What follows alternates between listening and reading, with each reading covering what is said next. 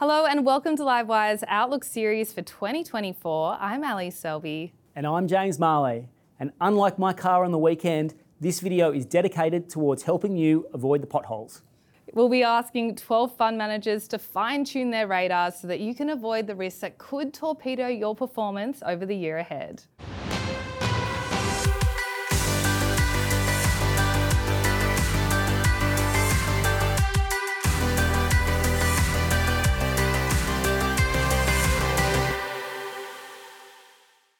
I feel like one of the major lessons from the last few years is that no one knows what the future holds.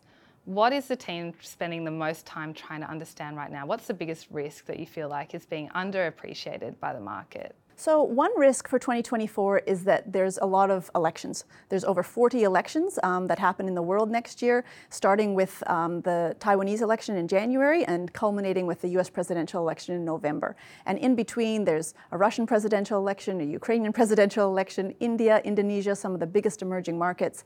And on top of that, you have geopolitics is quite fragile. You have Russia-Ukraine ongoing and now Israel and Hamas. And I feel like the market is not paying attention to any of that. We don't actually spend a lot of time analyzing that because we are bottom-up stock pickers and we don't take a macro view certainly on elections, but it's something to be wary of and certainly aware of as we go into 2024. If you remember 2016, there were a lot of market dislocations because of Brexit and the Trump election, so we need to keep our eyes open for that in 2024. What are the odds you think of Trump getting re-elected? No idea. That's why we're not spending a lot of time on it, because there's actually two things that you have to get right. Number one, you have to get the election outcome correct. And secondly, you have to get the market reaction correct. And as you've seen over the last few years, getting both those things correct is quite difficult. So we focus on stock-specific risks and making sure we have a diversified portfolio of high-quality stocks that can weather those sorts of storms. We're really mindful of the risks of, increasing government intervention in markets and how markets operate. So if you look at the gas price caps in the past, more recently we've had the industrial relations legislation go through Parliament. These are all developments which are adding costs to doing business for companies listed on the ASX. So when the market's really focused on margins and the ability of companies to maintain margins in a higher cost environment, these additional imposts that are coming in, it's really a question mark for how well companies can manage their margins going forward. So we're really cognizant of those potential risks. So this is something that our clients ask us so often, where is that fracture going to come from? And I think one thing that we've really identified so far is, some tail risk in that private equity debt space. If you look at private equity, it's about a third of all high yield and leveraged loans. And within that, we know within the leveraged loan space in particular, 75% of that is now rated triple B and below. In the 2000 tech crash, that was 35%. So you've got these private equity-backed companies that have grown dramatically in terms of the debt stack. That's 4 times higher than it was at the time of the GFC. And they've got costs that have gone from 4% to 10% in terms of servicing their loans. When you look at the average, it sort of seems benign. The average servicing cost is like 45% of their operating profits.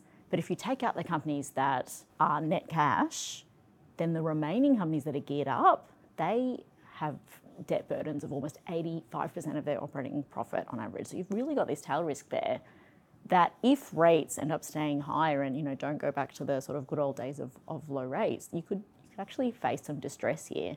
And the reason it matters is because you've got the blowback on the broader economy. As a result of that, you have distress in parts of the debt market, might impact higher quality companies and their debt ability to raise debt. And the other thing is that PE-backed companies employ 10% of the US population. So you can really see, a fracture that could emerge, in the US economy if something like that was to go wrong. Geopolitical risks, we think, are the highest they've been in for many decades. You look at the Ukraine, you look at parts of the world right now, there's a lot of unrest right now. And as you fast forward into next year, President Trump is favourite to become the next president of the US. According to the bookies and according to the early polling, is suggesting he's going to potentially get in. So that is certainly one thing that we're working through right now, trying to fully understand what the ramifications of that could be for the overall global equity market. Let's talk about risks. What's the one risk that you and the team are spending a lot of time thinking about for 2024, and why are you thinking about it so much? Well, we think the market and the economy is going to slow. So, it's going to be harder to push prices up Costs are going up, and that's going to be a hard environment. So we're looking for stocks where they can continue to take market share, they can grow into a new market, and just the durability of those underlying cash flows and the ability to reinvest in themselves. So very much at the micro level. You're always worried about geopolitics, you're always worried about the big election cycles that are happening. We can't control that, but we look at those underlying fundamentals, and it's about a small company that's growing, it's improving its structure in the market, and customers really want to use their products. Not so much 2024, but the next few years. I think I keep coming back to the energy transition. It's going to be well, first of all, the stakes are incredibly high because we have to do it. And then secondly, we just don't have a precedent for it. If you look at 100 years of markets, they've done that. And 100 years of standard of living has done that. And then 100 years of use of fossil fuels has also done that. So whether or not that's correlation or causation, I'm not sure, but we don't have a precedent for moving down the energy density scale in the way that we now have to. And what do I mean by energy density? Solar and wind, they're less energy dense forms of energy, which means they take up more space to produce the same amount of energy. So we have to move on to this stuff. It's less energy dense, and I'm not quite sure what that means for markets, but markets basically always need perfect execution or they get the wobbles, and I think it's going to be very difficult to execute this perfectly, reliably, and cheaply over the next few years. Yeah, in the oil market, it's quite interesting. That's about a third of our benchmark, and we're underweight that, but even so, it's a lot of money invested in oil companies. They all trade very similar to each other because the commodity is so dominant. And what we're seeing is the OPEC plus control of the oil markets weakening, and oil's down at about $70 from $95 just recently.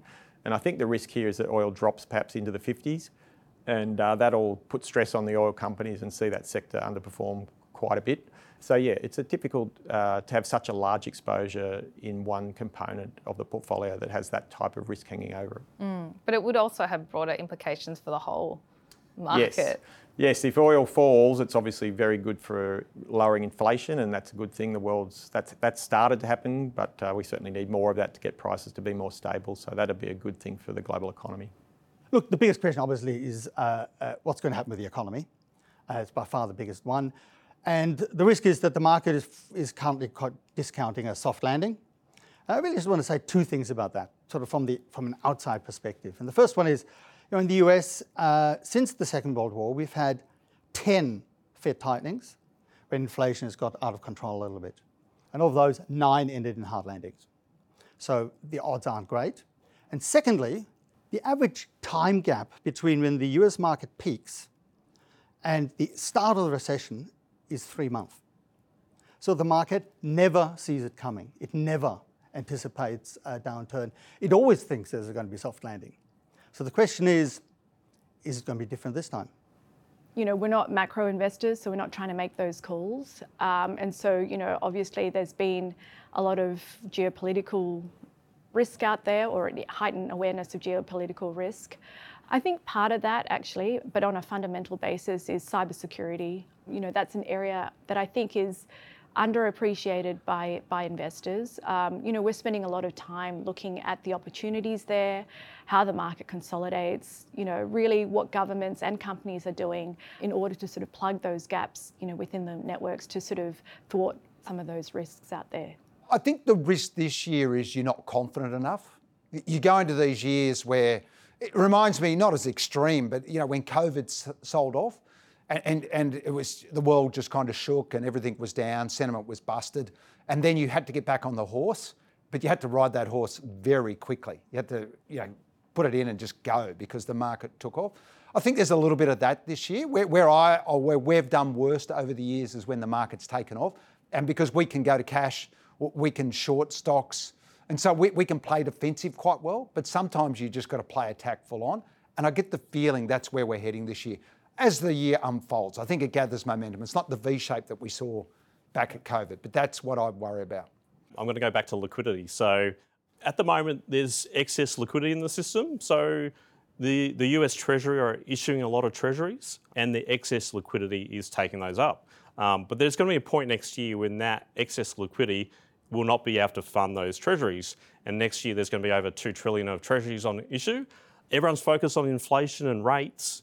That liquidity, for me, is the big swing factor in 2024, where I think we'll have a negative liquidity impulse. So for me, that's the one to really watch for.